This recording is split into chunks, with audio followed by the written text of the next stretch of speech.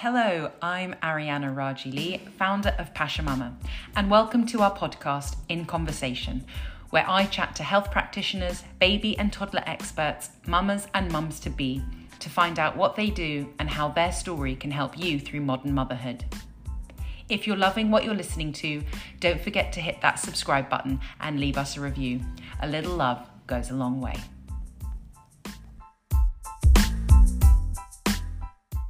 Hi guys, welcome to another episode. Thank you so much for tuning in. I hope you've been well and I hope you've been loving the content of season 3 so far. I'm so excited to be sat down this week with Holly Grant, who is the Pilates PT. She is the guru of all things Pilates. And 3 years ago, when she had her baby Freya, she founded the Bump Plan, which is a brilliant pre- and postnatal fitness platform that really helps to help women feel empowered before and after giving birth. And I've been on the platform and I've checked it out, and it's full of such brilliant content and classes and education really about what is safe and what is not safe to be doing pre and post baby. So the episode has a lot of practical take-home advice, both for pregnant and postpartum women. Holly helps to bust some of the exercise and pregnancy myths, which I absolutely love. And we also look at the dangers and unrealistic expectations of the snapback body.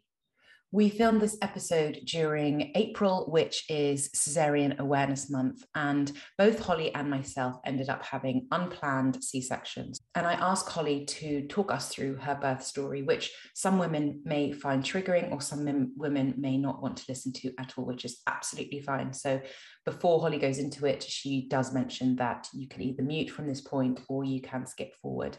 Given that both of us were relatively unprepared for the invasiveness, potential trauma, and recovery after a C-section birth, I think it's really important that we do address it and we do talk about it in order to empower women with the knowledge of what can happen during a cesarean birth so that they are as prepared and informed as possible.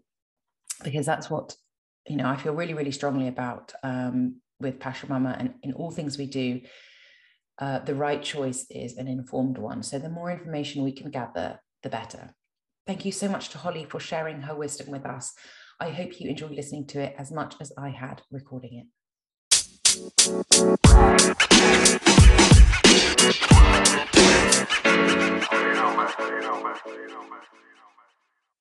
Holly, hi, how are you? I'd love to say I'm good, but I'll be honest, I'm actually really tired and frazzled. It's my daughter's 3rd birthday tomorrow, and I had a really busy day yesterday. Then we had a webinar last night for the Bump Plan, 7 to 8:30, and then when I got in the house, I had to make a massive Mike Wazowski birthday cake. Anyone who's watched Monsters University will know who Mike is. So I didn't get to bed until about 1:30, and then I've got a really busy day today. So parents will definitely be able to relate. And I'd love to just say, I'm really good, thank you. But no, I'm actually really tired. And I think it's good that we admit that. The juggle is real.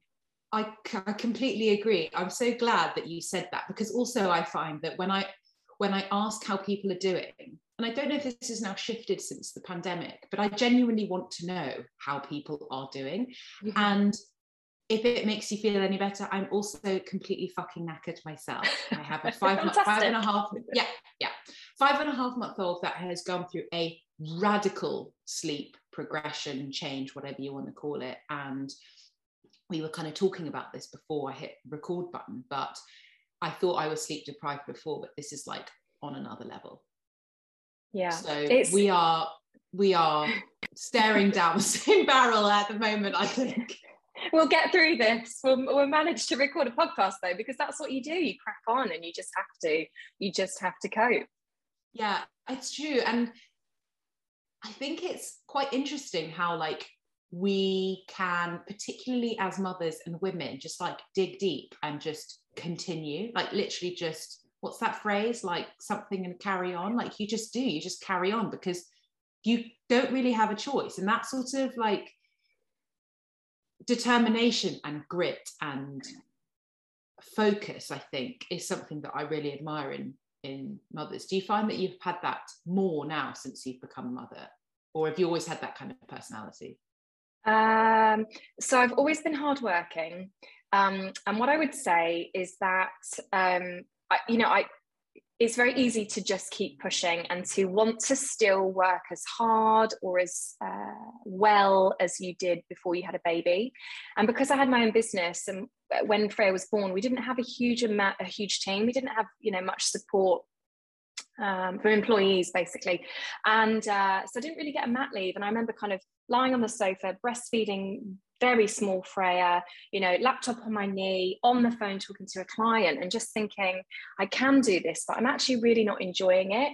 And I did get to a point where I definitely burned out. So I do often think we definitely can do it, and we can definitely dig deep and keep going. But I do think eventually we hit a wall. And I remember Stuart's grandma saying to me, bless her, she led a very kind of traditional life. She didn't work, and her husband was very senior in the RAF. So she kind of followed him around the world. And she said to me, you women have really set yourself up for failure, because she's like, not only do you now have to be a mum, but you've also got your own business. And she was like, I didn't have to worry about that. I just had to look after the kids. So she was like, be careful what you wish for. And I understand what she means. I do get a huge amount of satisfaction out of work, but I do think that we've got to be really careful that we don't just keep pushing and pushing and pushing. I can do it, because eventually we do hit a wall. And I definitely did get to that point. Yeah, that's actually really, really important, I think, and a really valid point. I think that I've certainly also realized, I think when you work for yourself, it's a really different ball game, because we're in this sort of unique time in our lives when we want to look after our little ones, in some cases look after our elders, but also create this sort of meaningful career. And it's about how to balance all three of those whilst also trying to find time to look after yourself. So it's which without children is already quite difficult. So it's I think you're completely right. And I think that we need to, as you say, take time to almost take stock and actually be like, okay, is this healthy for me? Is this something that is sustainable in the long term? So it's hard to do when you're in it, isn't it? Yeah, I basically feel like that, like a walking version of that meme where it's a picture of somebody looking very frazzled, and it says like me trying to drink enough water, contact my family, eat healthily, do exercise, have a job. I feel like sometimes we can end up feeling like a walking version of that. And I think just understanding that you can't do everything, and just kind of being okay with that. Sometimes you will make mistakes, and sometimes you'll have to cancel things. You can't do it all, but also you're not expected to do it all. I think only we expect that from ourselves. Yeah, it's true. I have used Phoenix to get out a lot of things that I actually really didn't want to go to. I was like, I've had children to also like use them as an excuse to get out of stuff, right? I mean, totally fine. Totally fine. Yeah. They have their uses. Yeah, exactly.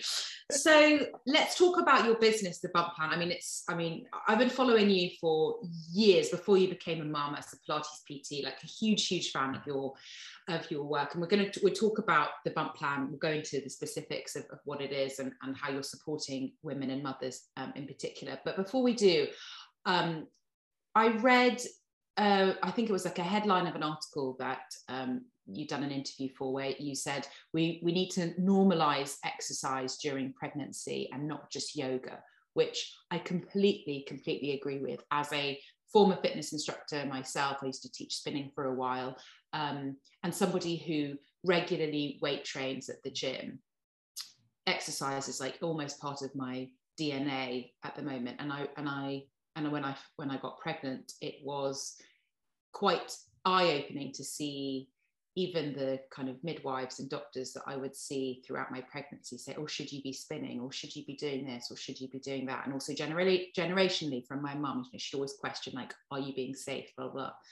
Why do you think we haven't normalized exercise during pregnancy, and how can we sort of change that? Yeah, it's a really good question. I think it's important to start by realizing that actually around 75% of pregnant women do not currently meet the guidelines for physical activity. So me and you are in the fitness industry, and we see this kind of generation of women who are really into fitness now. They want to be in the gym, they want to be using the squat rack. Exercise is a huge part of their identity. And we can easily think that that means that we're really making progress and everyone now exercises. But when you look at that statistic, 75% is a huge amount of women who are not meeting the current guidelines. The current guidelines around pregnancy actually only really came into play in 2017. So before then, there wasn't a huge amount of clear information with regards to what type of exercise you can do during pregnancy and how much you should be doing. And if we think 2017 is actually still very, very recent, and those guidelines were also revised in 2019. So we're still very early on in advising pregnant women to move their bodies. The current guidelines are that pregnant women should aim for around 150 minutes, or at least 150 minutes of moderate intensity physical activity a week. And within that, there should be 2 kind of strength-based sessions. Now, if you think about it, that's actually pretty much in line with non-pregnant people. The only difference being is that the guidelines with non-pregnant people are, as it also includes, ideally there'd be some, vigorous activity in there. Whereas with the pregnant women, we're saying, let's keep it at a moderate intensity. So the guidelines are actually really, really pretty straightforward. And as long as you are a healthy woman with an uncomplicated pregnancy, they're the guidelines. And basically what we want is that people do pretty much what they did before they got pregnant, with just a few small obvious tweaks. Don't bump the bump. So non-contact sports, ideally, not playing rugby or horse racing, not getting too hot, staying hydrated. So actually it's not rocket science, but I think there's plenty of reasons why women are not meeting that physical activity guideline. And I won't list them all, but one of the big ones we hear from women is fear of miscarriage predominantly.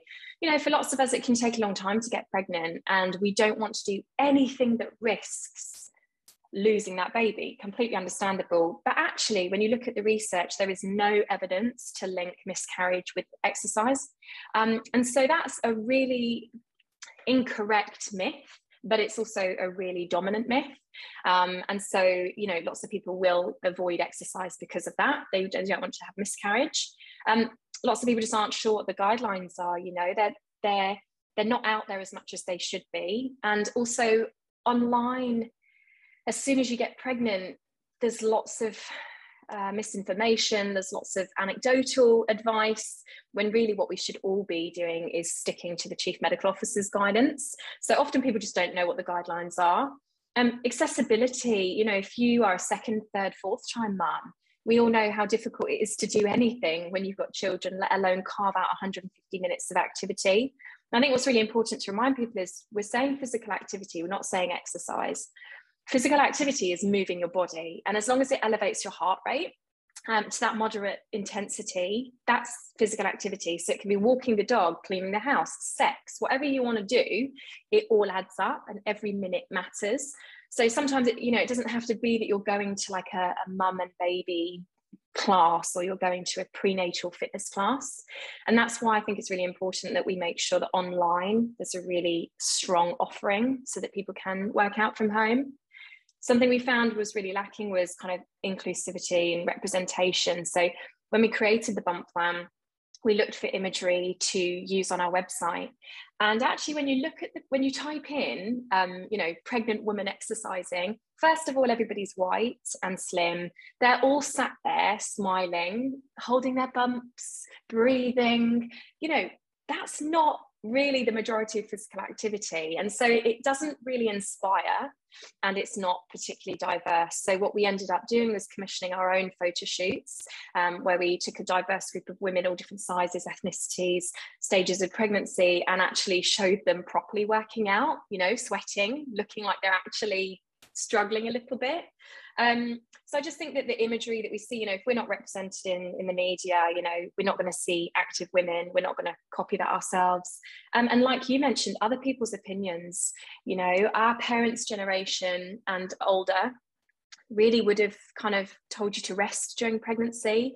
But actually, we know that staying active during pregnancy has so many benefits, physically and mentally. And so we might find that our parents' generation still make comments like, are you sure that you should be doing that? Shouldn't you be resting? But actually, from a health point of view, you know, sitting down all day is not what we want to be advising. Yeah, they're kind of the things. And, you know, the prenatal fitness market has changed massively since we launched the Bump Plan, which is a really positive thing. And the knowledge and research that's out there since we launched the Bump Plan has also grown massively. So we are getting there, but I think we just need to really make sure that we're clear that moving your body during pregnancy does not just have to be sat there breathing. It can still be empowering. It can still be fun and challenging. It can still look a lot like what you did before you got pregnant. And it is overall very, very safe as long as you're having a healthy pregnancy. So it's a really long way of saying why we're in the situation that we're in. Well, I mean, you've said so much, Sarah, and there's so much I'm sort of agreeing with. I mean, I'm like nodding my head vigorously, particularly that bit around, I found it so interesting that you said about the kind of diversity and inclusion aspect of it. I completely agree. Every time I want to post something on Fashion Mama Social, I'd go to stock imagery and it was just white women in leggings sitting there holding their bump. It's really difficult to find. So I think that's amazing what you're doing in terms of commissioning your own photo shoot like that to make it more real and inclusive.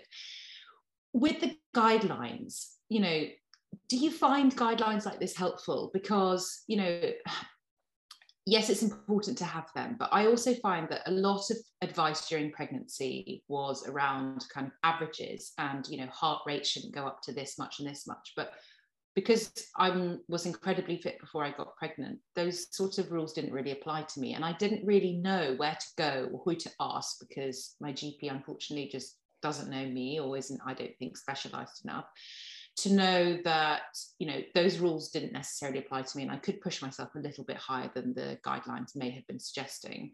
And I would never do anything that I sort of almost had to just like trust my own instincts. I thought when I was exercising prenatally, anything that I didn't feel comfortable doing, I wouldn't do. And I definitely kept an eye on my, you know, on my Apple Watch to keep an eye on my heart rate when I was working out. But I actually didn't know exactly like what the benchmark was that was safe for me because the guidelines seemed so low to me based on my previous activity. Do you think, yes, guidelines are helpful, but how do you kind of tackle the more like individual side of things when we don't all conform to one way of working out, basically? Yeah, it's a really, really good point. So when we talk about moderate intensity, which is actually what those guidelines are about, we don't use heart rate anymore just because when you're pregnant, your heart rate naturally increases because you've got more fluid in your body and you're also, you know, providing for another human being. So heart rate becomes not a massively accurate way of measuring how hard you're working. So what we say with moderate intensity is actually if we maybe think of a scale of 1 to 10, with 1 you sat on the sofa watching Bake Off, and 10 is you kind of at the end of a marathon before you got pregnant. You want to pitch your effort levels around a 6 or a 7, and that is going to look drastically different for everyone. So if you're brand new to exercise, you know, you weren't particularly fit before you got pregnant, something very low level might get you to 6 or 7. Whereas if you're like me and you, where we work in the fitness industry, we're used to pushing ourselves very hard. It's going to take a lot more to get us to that 6 or 7, but the key is that 6 or 7. And so it's really difficult. You can't compare yourself to anyone else. You have to really turn in and work out how hard am I working. And I find that we find that very difficult when clients first come to the studio, pregnant or not. I will often say to them when they're doing a certain exercise, particularly cardio-based, how difficult is this? On a scale of 1 to 10, how hard are you working? And it's amazing how difficult they find that question at the beginning, because we're so disconnected, our heads to our bodies. We're so used to looking at our watches, you know, fair enough. So helpful to have that heart rate monitor on, you know, or we're used to our phones telling us how well we slept, or, you know, what time we need to wake up to feel amazing. You know, we're so disconnected and we find it really difficult actually to just use our heads to find out how hard we're working. So I think that actually it's, and then over time clients get much better at that, and then eventually they're like, I'm at a 6, I'm at an 8, oh my gosh, I'm at a 9. And it's so lovely to watch. And I think during pregnancy, it's even more important. I find pregnant women are actually much better at that because we're so used to listening to like kicks and how we're feeling, and often we feel a bit grim. So it's that moderate intensity. So you're right, for someone like you probably, if we looked at you working at a 6 or 7, we might think, God, crikey, that looks like that's probably too much for during pregnancy. But as long as you feel that you can still talk, so you can use the talk test, as long as you could have a conversation with me while you're doing it and you're not pushing that 8, 9, 10, then you'd be fine. And I just want to quickly say that the reason for this is that most of the research into exercising during pregnancy has been around moderate intensity activity, because there is a slight ethical situation with a lot of pregnancy research, because we can't necessarily, if we're not sure what effect high intensity activity has on someone's baby or the pregnant mother, and we take loads of pregnant women and make them do high intensity training, and then we find out actually it's really bad for them.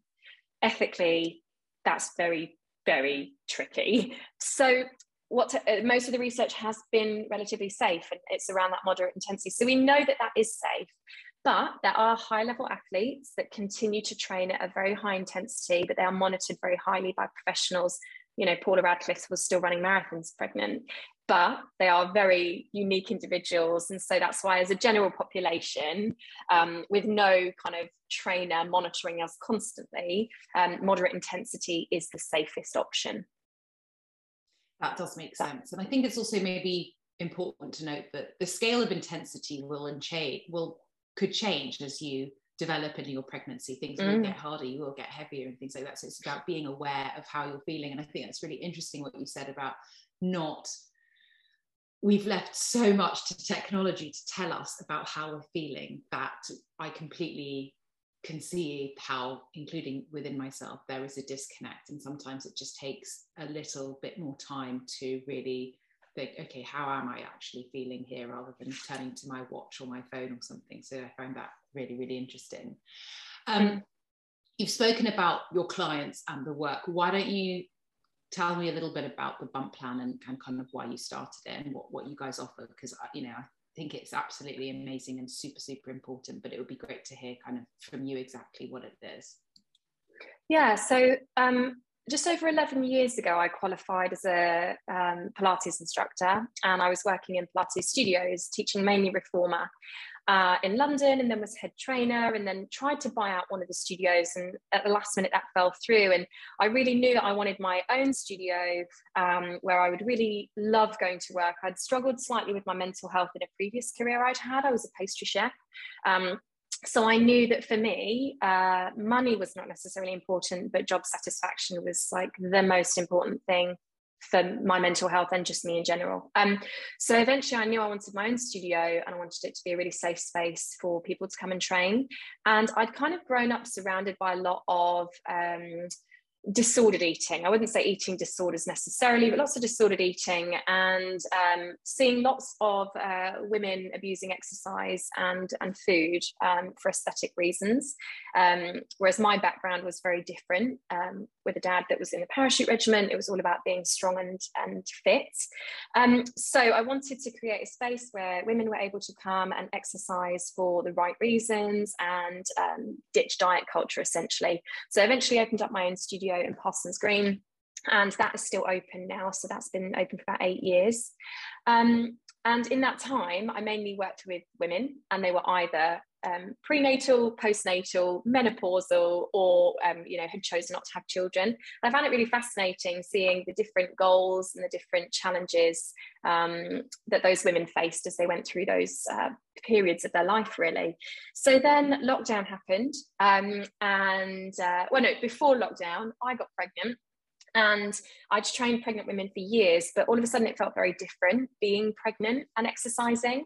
And when I looked around, I realized that actually there was not much support out there for pregnant women who did want to continue feeling strong and powerful. And I realized that was just a massive gap in the market, but B, just limiting so many women. So during my pregnancy, I went to a location house and I filmed workouts every 6 weeks. So I got bigger throughout the workouts. And then I kind of sat on that footage. And then I had pretty traumatic birth basically with Freya, and and then had that trying to juggle work and having a baby and things. Then lockdown happened, and we took our classes online because Boris closed studios, and at that point we had 2 studios, and we took the bump plan method, which is functional movement and low impact cardio, online. And obviously pregnant women during lockdown, especially at the beginning, were so nervous because they were told to shield. We don't know what it will do to your baby. We don't know if it will end your pregnancy. It was a really scary time for people who were pregnant during lockdown. And so those classes were actually really, really busy. And a lot of the feedback that we got was that they just loved how powerful they felt. They loved the sense of community. And they just really needed this. They'd never seen anything like it. So that gave us the push to then actually turn the bump plan into what it is now. So it launched December 2019. And when you sign up, you input how many weeks pregnant you are, and the system recognizes that and assigns you workouts. So I'm always at the same stage of my pregnancy as you are. And so we get more pregnant together. And I guess it gives members this feeling that I would never give them anything that I wouldn't feel comfortable doing myself. And so, they can potentially push themselves that little bit harder than they might do at home. Or on the other end of the spectrum, maybe they were going a bit too crazy in their own time doing exercise, and they get a feel for actually kind of what's safe. So in the last 14 years, we've had over 20,000 women sign up at any kind of one point. And it's been amazing. And then in January, we launched our postnatal version. And that is, again, kind of first of its kind, filling a gap where you can actually sign up the day after you give birth.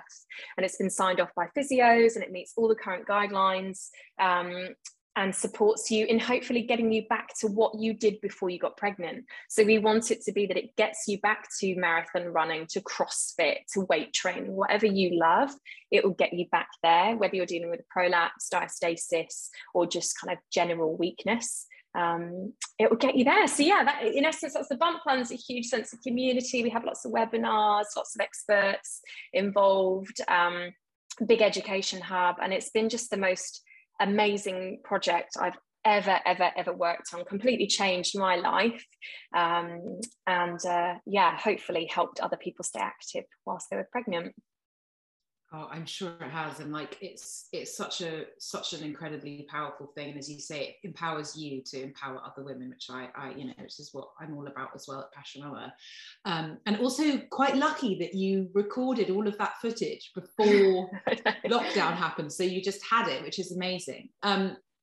You touched on the fact that you had quite a traumatic birth, and I know that you had a cesarean section, as did I, which was something that I don't think either of us were perhaps expecting. And given that this is, we're recording this in April, which is Cesarean Awareness Month, I would like to, if you feel comfortable, go into a bit of your birth story. But before we touch on that, I want to just wrap up the kind of exercise portion of the conversation and kind of ask you about kind of getting back into fitness and movement after you've had a baby. So Passion Mama community, myself included, obviously, are a very health conscious community. I think we all know and understand the importance of movement.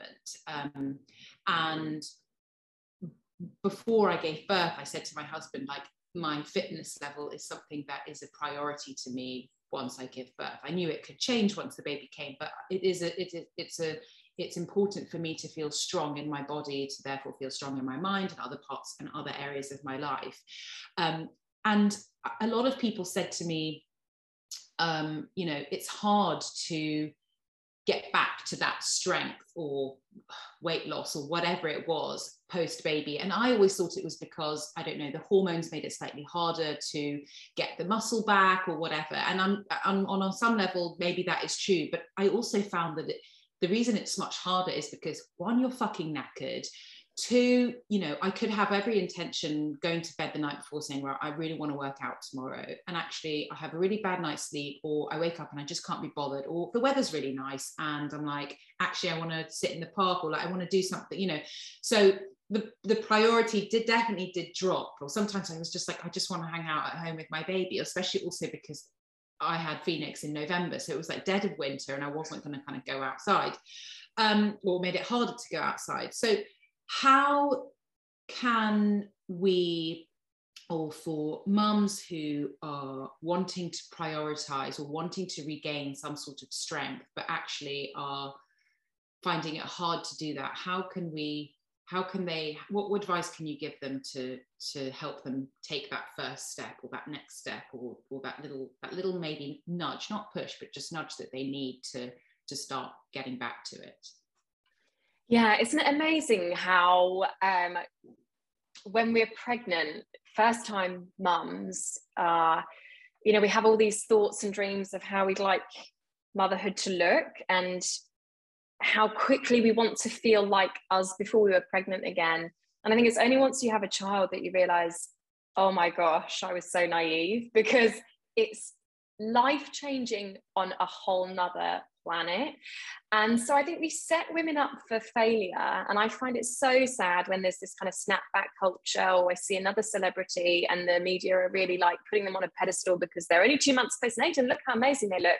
Because we set women up for failure if we even suggest that we can ever get back to the fitness or the shape or the look or the weight that we were pre-pregnancy, because your life could not be more different after you've had a baby. So there are so many reasons why women might never get back to their pre-baby body. And I think once we realize that, actually, it's quite freeing. I work in fitness throughout lockdown. I was teaching 2-3 live classes a day because, my studios were closed. I didn't want to go under. And even, my body still does not look the same as it did before Freya, but then none of my life looks like it did before I had Freya. So I think the first thing I would always stress is, I'd kind of ditch that feeling that you're ever going to look the way you did before. You don't have to look the way you did before. I just think it's very freeing to think, okay, I'm cool with that. That doesn't mean you can't be as strong or as fit as you were before, but I do think that it's difficult to look the way you did before. So let's just get rid of that aesthetic goal. But yeah, getting back there, it's difficult. You're tired. There is an element to play with hormones. We think also if you're breastfeeding, there might be some hormones hang around a bit longer, but that's definitely not a reason to not breastfeed. And so, yeah, it's very difficult. I think that another thing that's very freeing, again, is thinking of that physical activity definition rather than it being exercise. Sometimes it might be that we think, right, I'm going to go do a mum and baby Pilates class, and then, baby's had a bad night, or they've got a cold, or they're teething, or they've had their jabs, and you just can't go. That doesn't mean that day is a complete write-off. Why not go and do a half an hour buggy walk, or put them in the sling and get yourself out? So I think remembering that it's physical activity that's important, not how many exercise classes you attend, and that can be built up in small chunks.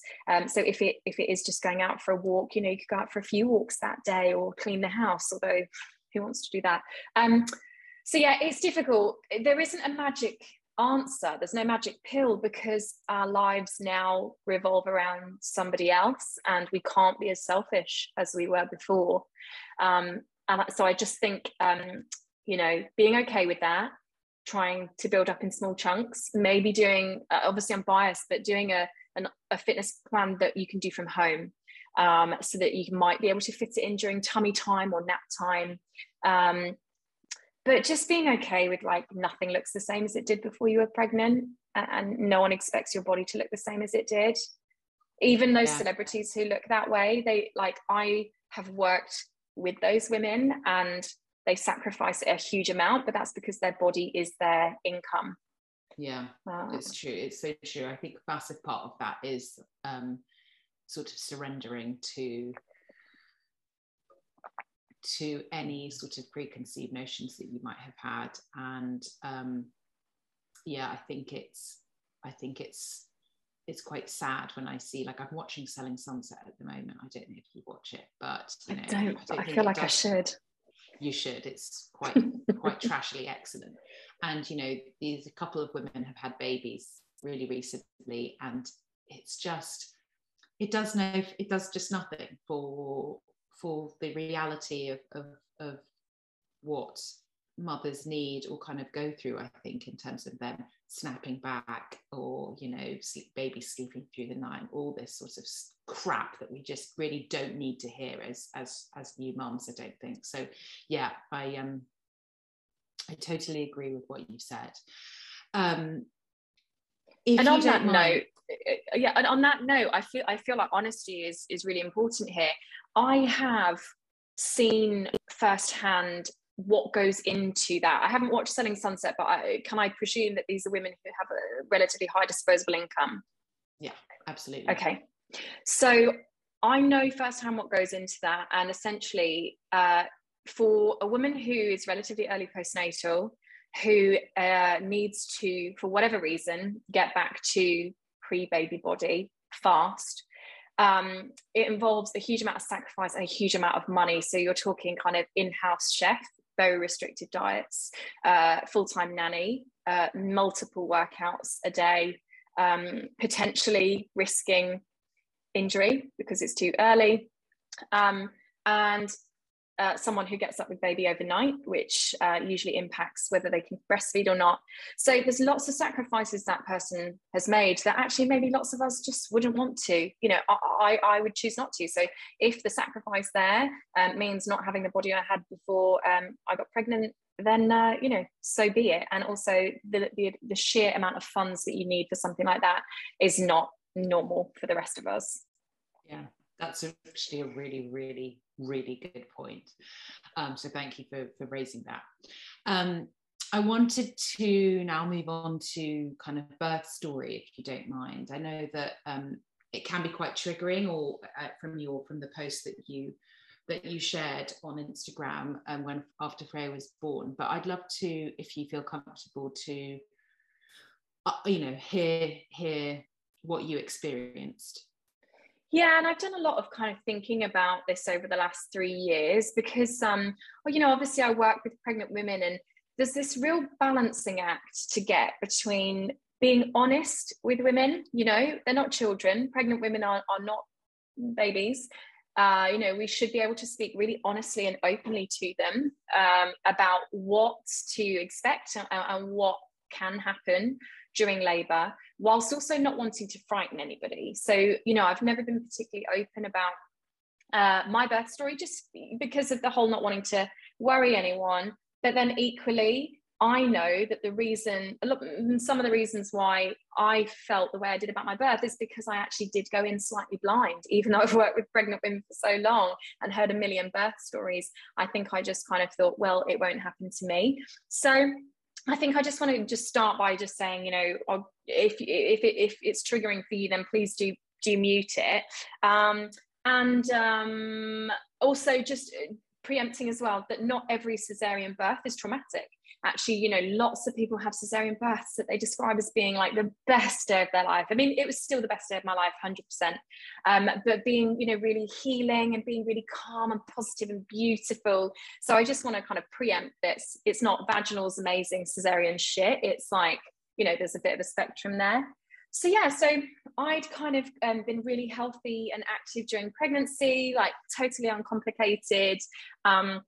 And was really set on this like pedestal birth. I'm going to have it in a birth pool in the midwife-led unit, and I'm going to be just like an absolute boss. And then towards the end of pregnancy, around maybe 38 weeks, I remember my husband used to come to my appointments, and, you know, they always ask you, any itchy hands or feet? And you're like, no. And then she asked that, and Stuart, my husband, said, I've actually had really itchy armpits recently. And we were like, ha ha ha, it's not about you, Stuart. And I said, I've actually had really itchy armpits as well, but I presumed it was because we've been using like a new soap. And my midwife said, can I see? And I showed her my armpits were like really red raw, and I'd been itching them overnight. And she said, it's usually hands and feet that are itchy if you've got what we think is obstetric cholestasis, but I'm just going to take your bloods anyway, just in case. So I took my bloods, and then that night, Stu and I got a call from the hospital just saying, like, you don't need to panic, but you do need to come in first thing tomorrow morning. It looks like your liver enzymes are quite high. So we Googled it, you know, as you do, and went in the next morning, and they took my bloods again. They said they're still quite high, but they have come down because they were, you know, really quite high. So they've dropped a lot, but they're still higher than we want them to be. So we're going to have to keep getting you to come back and have your bloods taken.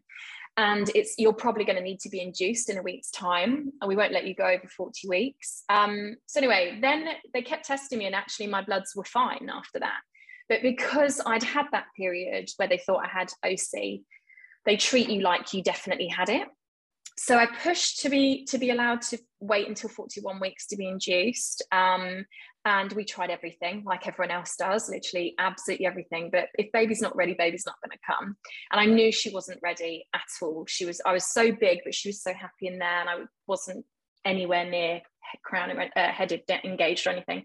But anyway, so I was induced, and lots of inductions go perfectly well, but I just kind of knew deep down that she wasn't going to come. So it was induction, having contractions all day, no space on the labour ward. So they moved me into another room.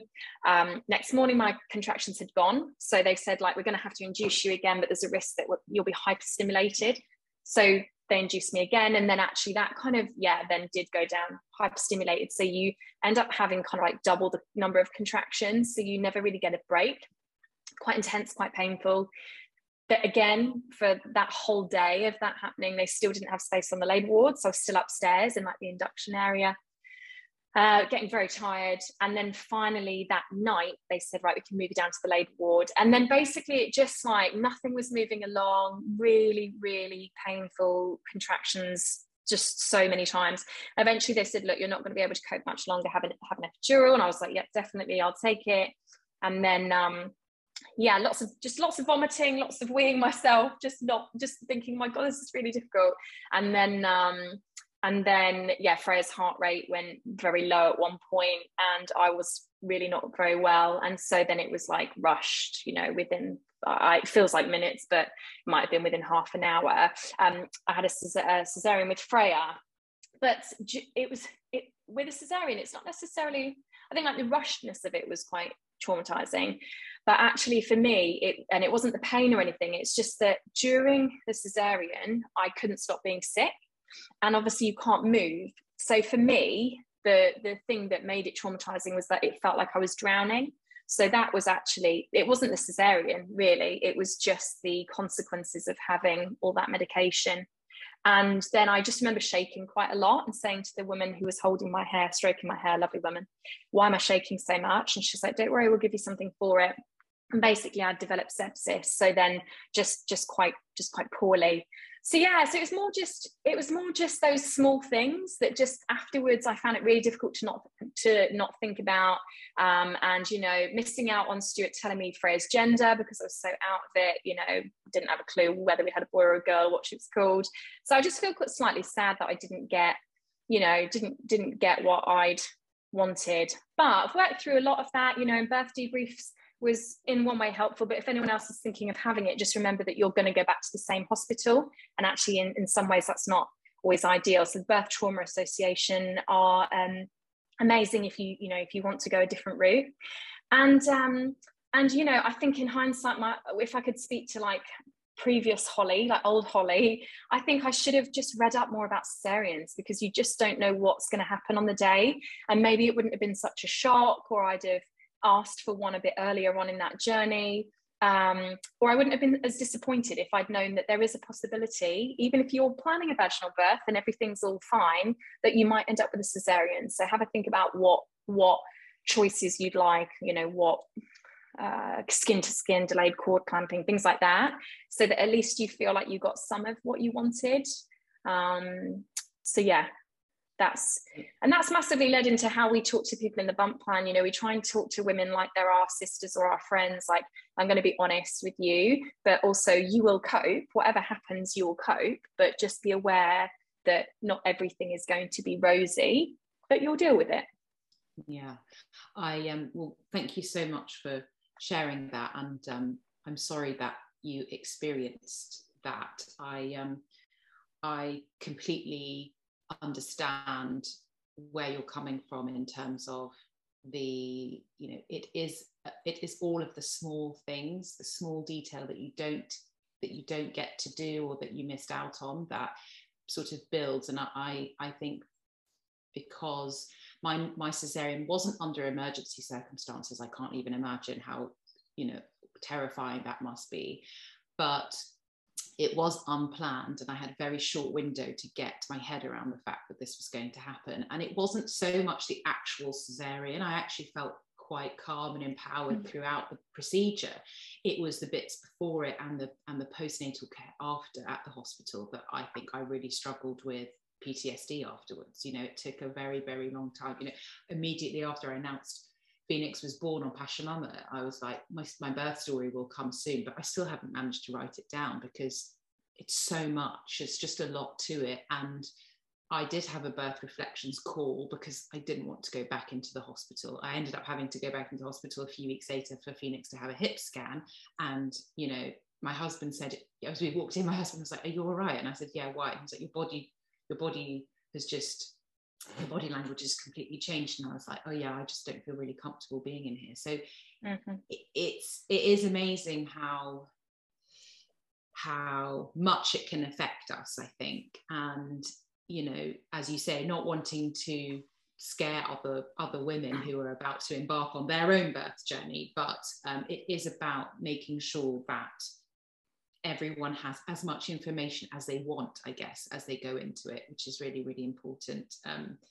And yeah, I'm really sad I never got to experience labour. I still can't believe I never got to experience labour. You know, I can't seem to kind of get over that in a really weird way. So yeah, I thank you for kind of sharing your story and your experience. How did you find the recovery aspect of it? Well, just really quickly before we go on to that, so I just wanted to say it's it often you know, like when it comes to things like birth trauma, it's really front of mind at the moment, just because, like you said, with it being Caesarean Awareness Month, this week on the Bump Plan Instagram page, you've had lots of lives and experts, and last night we had a webinar with some amazing experts talking about birth trauma and things.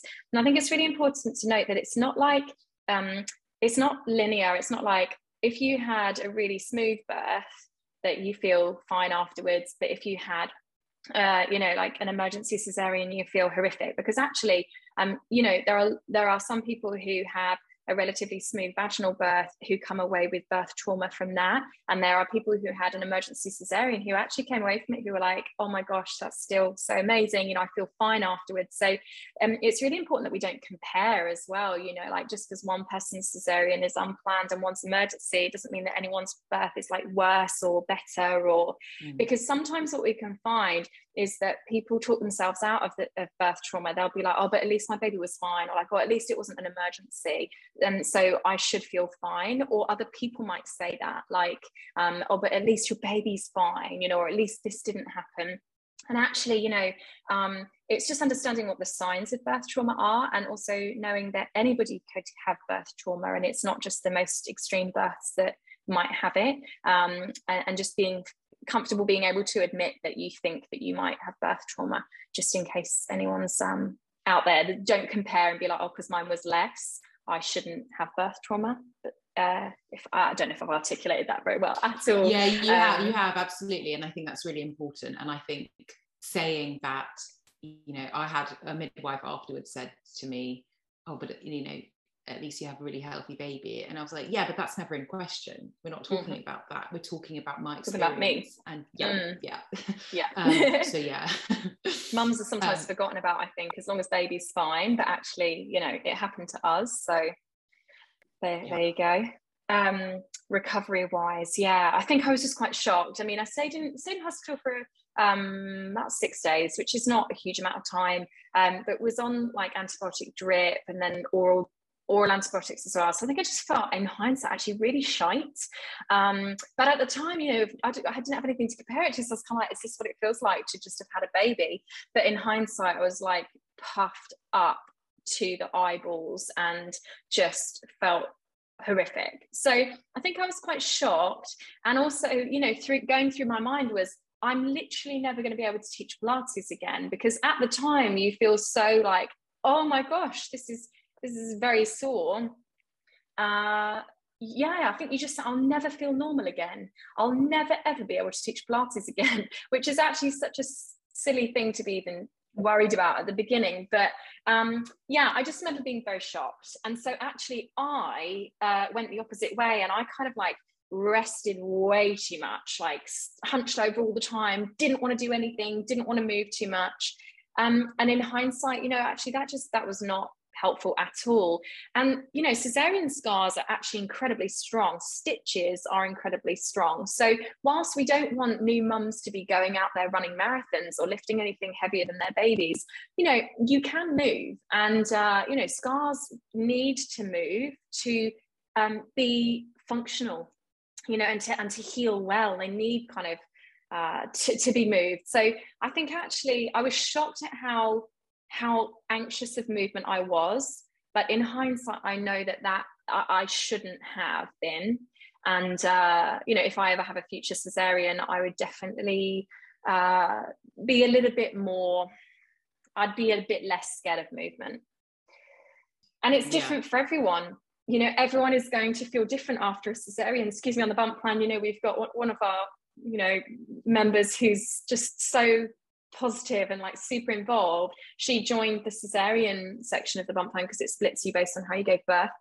She joined the cesarean one like 5 days after her elective cesarean, and she's just like nailing it. She's been doing it for ages, and she really felt fantastic for getting moving again, you know, whereas it took me a long time to feel ready to move.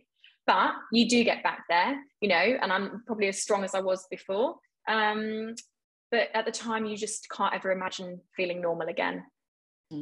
Yeah. And again, I don't know if that's how you felt. Yeah, I mean, I was actually pleasantly surprised with how able I was to move. I've had, you know, a lot of my friends had cesareans, and they had told me that it was particularly difficult in those early days because their baby would cry, and they found it actually quite a struggle to get up and go to baby. But I actually didn't have that. I was able to kind of move, and I don't know if I did it. Maybe I was like sort of rolling out of bed. You know, I know all the things. I know you need to sort of roll to one side and pick yourself up, but you know, when you've got a screaming baby and you just need to get to them, I was kind of like leaping out of bed.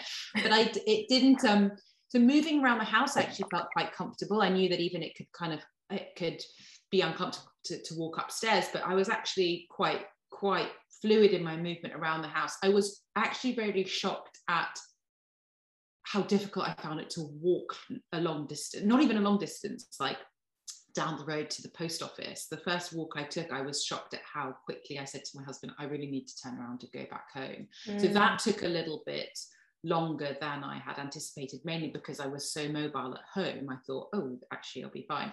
But within a few weeks, it just happens slowly, doesn't it? Everything just takes a bit of time. And I think when you're in it, it can feel like forever. But actually, even now, 5 months postpartum, I'm like, it's only been 5 months. Yeah. Like you forget in the grand scheme of things how little time I've given myself to get to this stage already, because when you're in it, it can feel like forever. So I think patience is something that I certainly need to remind myself constantly when it comes to anything postpartum, particularly exercise and that recovery piece. My scar has been interesting, actually.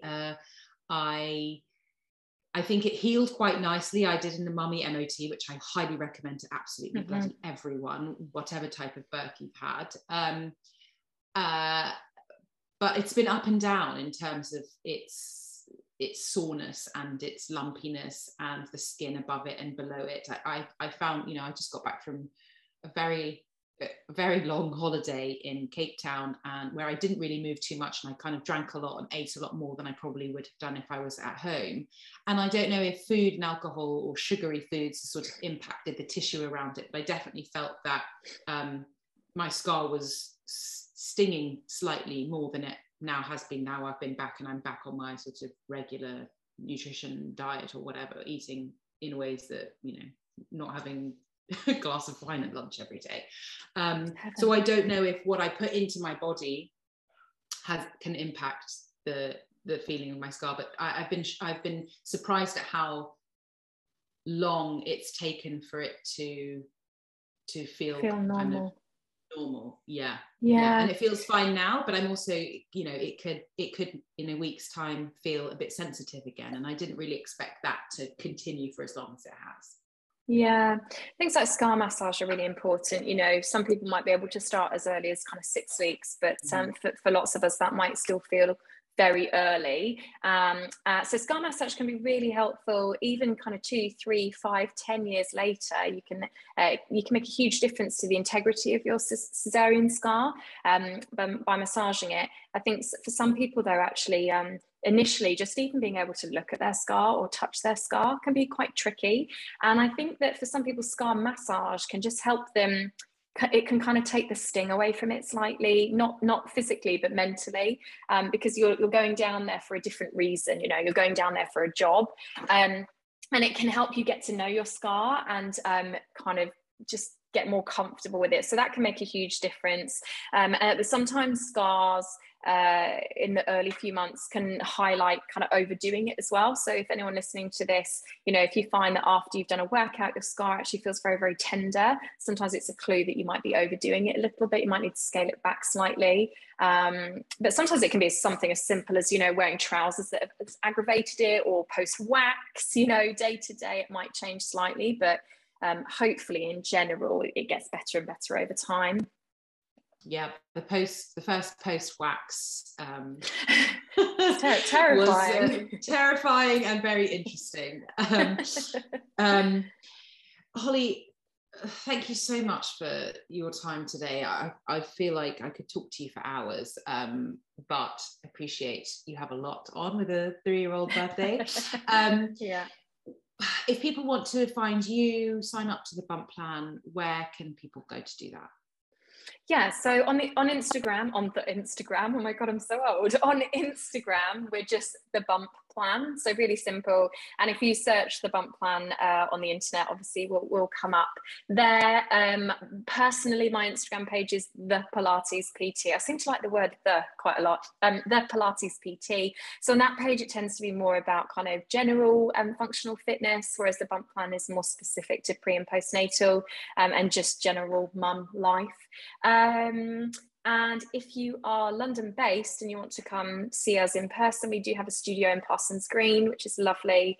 And that is that you can find that on the Pilates PT website as well. But yeah, in general, I think most people will probably go to Instagram, and in the link in our bio, there's all the locations for different ways to get hold of us. Great. And I will absolutely link to all of those in the show notes anyway. Thank you so much, Holly. It's been so wonderful to talk to you. I really appreciate you kind of being so open and honest, because that is the best way to be, I think, when we're talking about motherhood, and sharing your experience. And I know that a lot of our community will get a lot out of this. So thank you so much. Oh, you're so welcome. I hope it was helpful. And, you know, feel free to get in touch if you have any more specific questions. There's also a 7-day free trial for the pre and postnatal plans. You can always come in, be nosy, have a look, and cancel if it's not for you. But otherwise, yeah, sending everyone love. Keep going, hang in there. It's difficult, but it's amazing. So yeah, I hope that's been helpful.